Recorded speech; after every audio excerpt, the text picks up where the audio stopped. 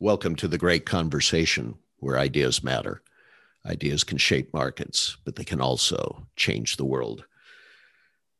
One of the things I've been fascinated for some time, not only because I was a parent, but I also led teams of people. And in both instances, I wanted to put the organization and those individuals and my kids on a path to value. But how to do that? And one of the things I came across early on was strengths-based training. And I went through it. I read the book. I actually, my kids were exposed to it at their school, which was amazing. And then I kind of lost track of it. It was, how you end up fascinated by a tool, but you don't quite stay with it. And an organization I'm a part of, a leadership organization I'm a part of, graciously sponsored a training class for executive leaders in the area. And I met Brandon Miller. Brandon is the CEO of 34 Strong, and he is also an author of 2 different books with his wife, Anna Lynn.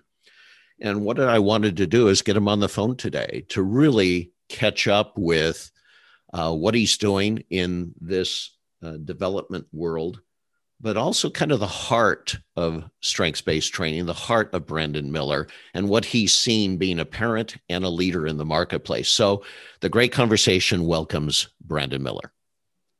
Thank you, Ron. It's great to be here today. Oh, it really is, especially since you just published a book in January called Incredible Parent. Tell me what led up to that book, Brandon.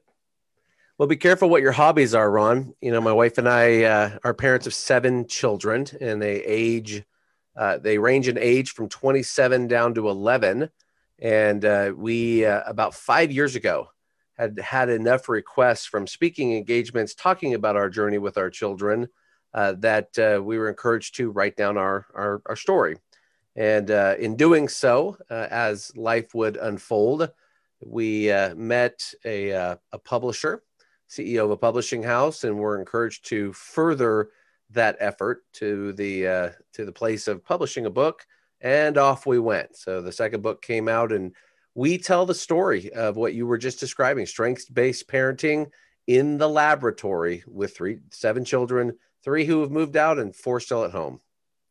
Wow, that's incredible. Now, I got to ask you, for someone who loves to write but has not written their first book yet, tell me what writing with your wife looked like. Well, I laugh because it not like I thought it would. So it was, we are both verbal processors, and we enjoy talking out our ideas and sharing them. So we did a lot of recordings of ourselves chatting, talking about what the book could look like. My wife is artistic, so a lot of drawing on posters and places. And this is a great benefit to the marriage. It required weekends away, Ron, where we had to go and be by ourselves, away from our children, in hotel rooms and write. And I would say that it was one of the probably greatest assets and benefits to our marriage that we've had over the last 5 years. Wow, that's fascinating. Okay, where'd you go? What do you mean by a hotel room? In the city or someplace exotic? So we're in a beautiful geographic location in the Sacramento Valley. So we're about 2 hours away from Lake Tahoe, Napa Valley, the San Francisco Bay Area, the up into the foothills, the Lodi Appalachian. So we would pick spots all around us in our own region. And then if we had to, Ron, we would board a plane and go to a nice exotic destination in the Caribbean. Sounds fantastic. And I'm sure, like you said, you learned a lot of new things about an old relationship. It was probably the greatest benefit for both of us.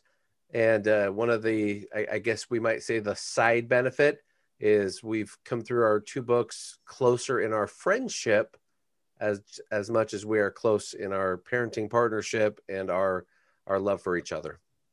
Well, these conversations can be very short, which is why I say we're not always one and done, but we want to keep them a little pithy so people have a sense of an idea that they can take a nugget and make actionable or follow through with. So what makes an incredible parent? When we think about an incredible parent, it's one who is aware of who they are. So self-aware parent that is playing to their unique strengths, essentially letting go of the trap of comparison to other parents, seeing parenting as the most awesome of responsibilities and the joy of one's life. And our goal with our book is to restore that hope and that joy into the parenting relationship by giving parents practical tools to help them be their best selves as a parent. So it really starts with best selves. Nothing happens without knowing oneself. After that, what's that interaction look like with a kid to be an incredible parent? I think it comes down to a key word right after awareness. It's authenticity. Children have a way of seeing right through us, and they seem to know and understand, especially as they move into those teen years, what is genuinely who we are and where we're coming from, and where we're frankly faking it till we make it.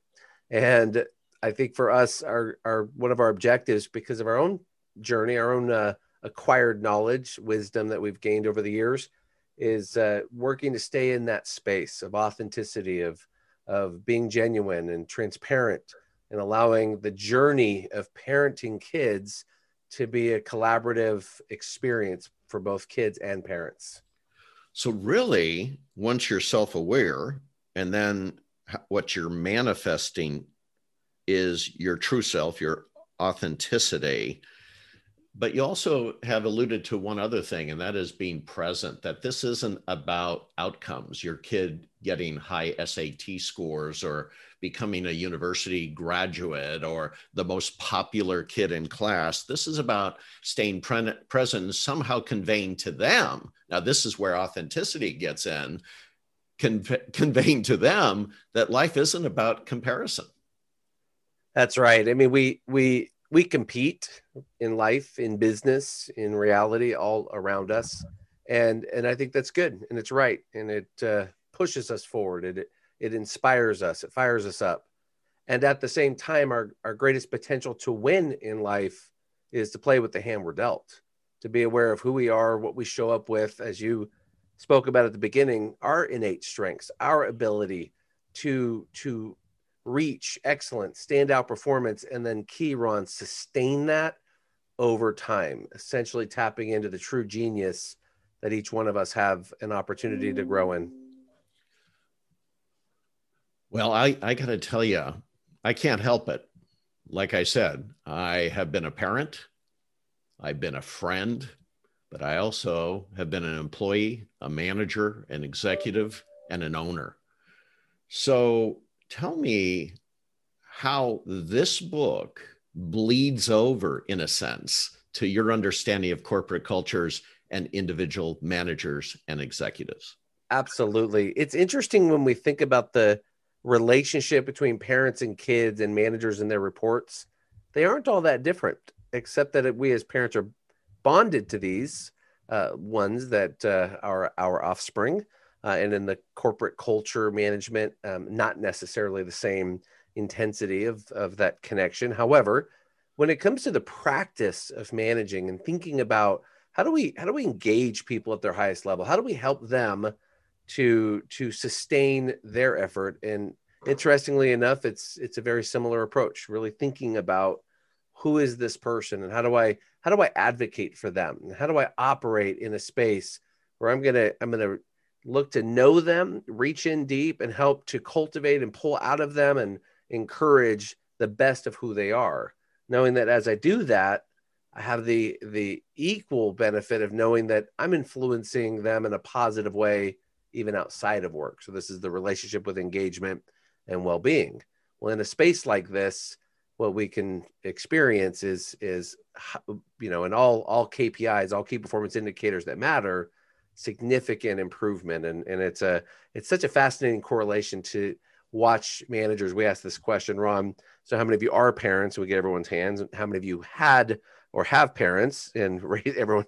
So we're all together. We're all together. And now let's think about how these relationships can transfer. And it's been a powerful way to connect that bridge in what I do in both spaces.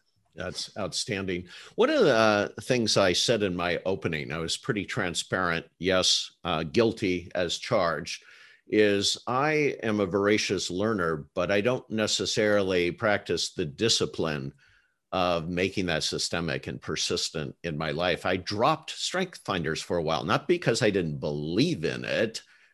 What goes on there? Here I am, a high performing person. Why do we end up forgetting the very things that have led to our success?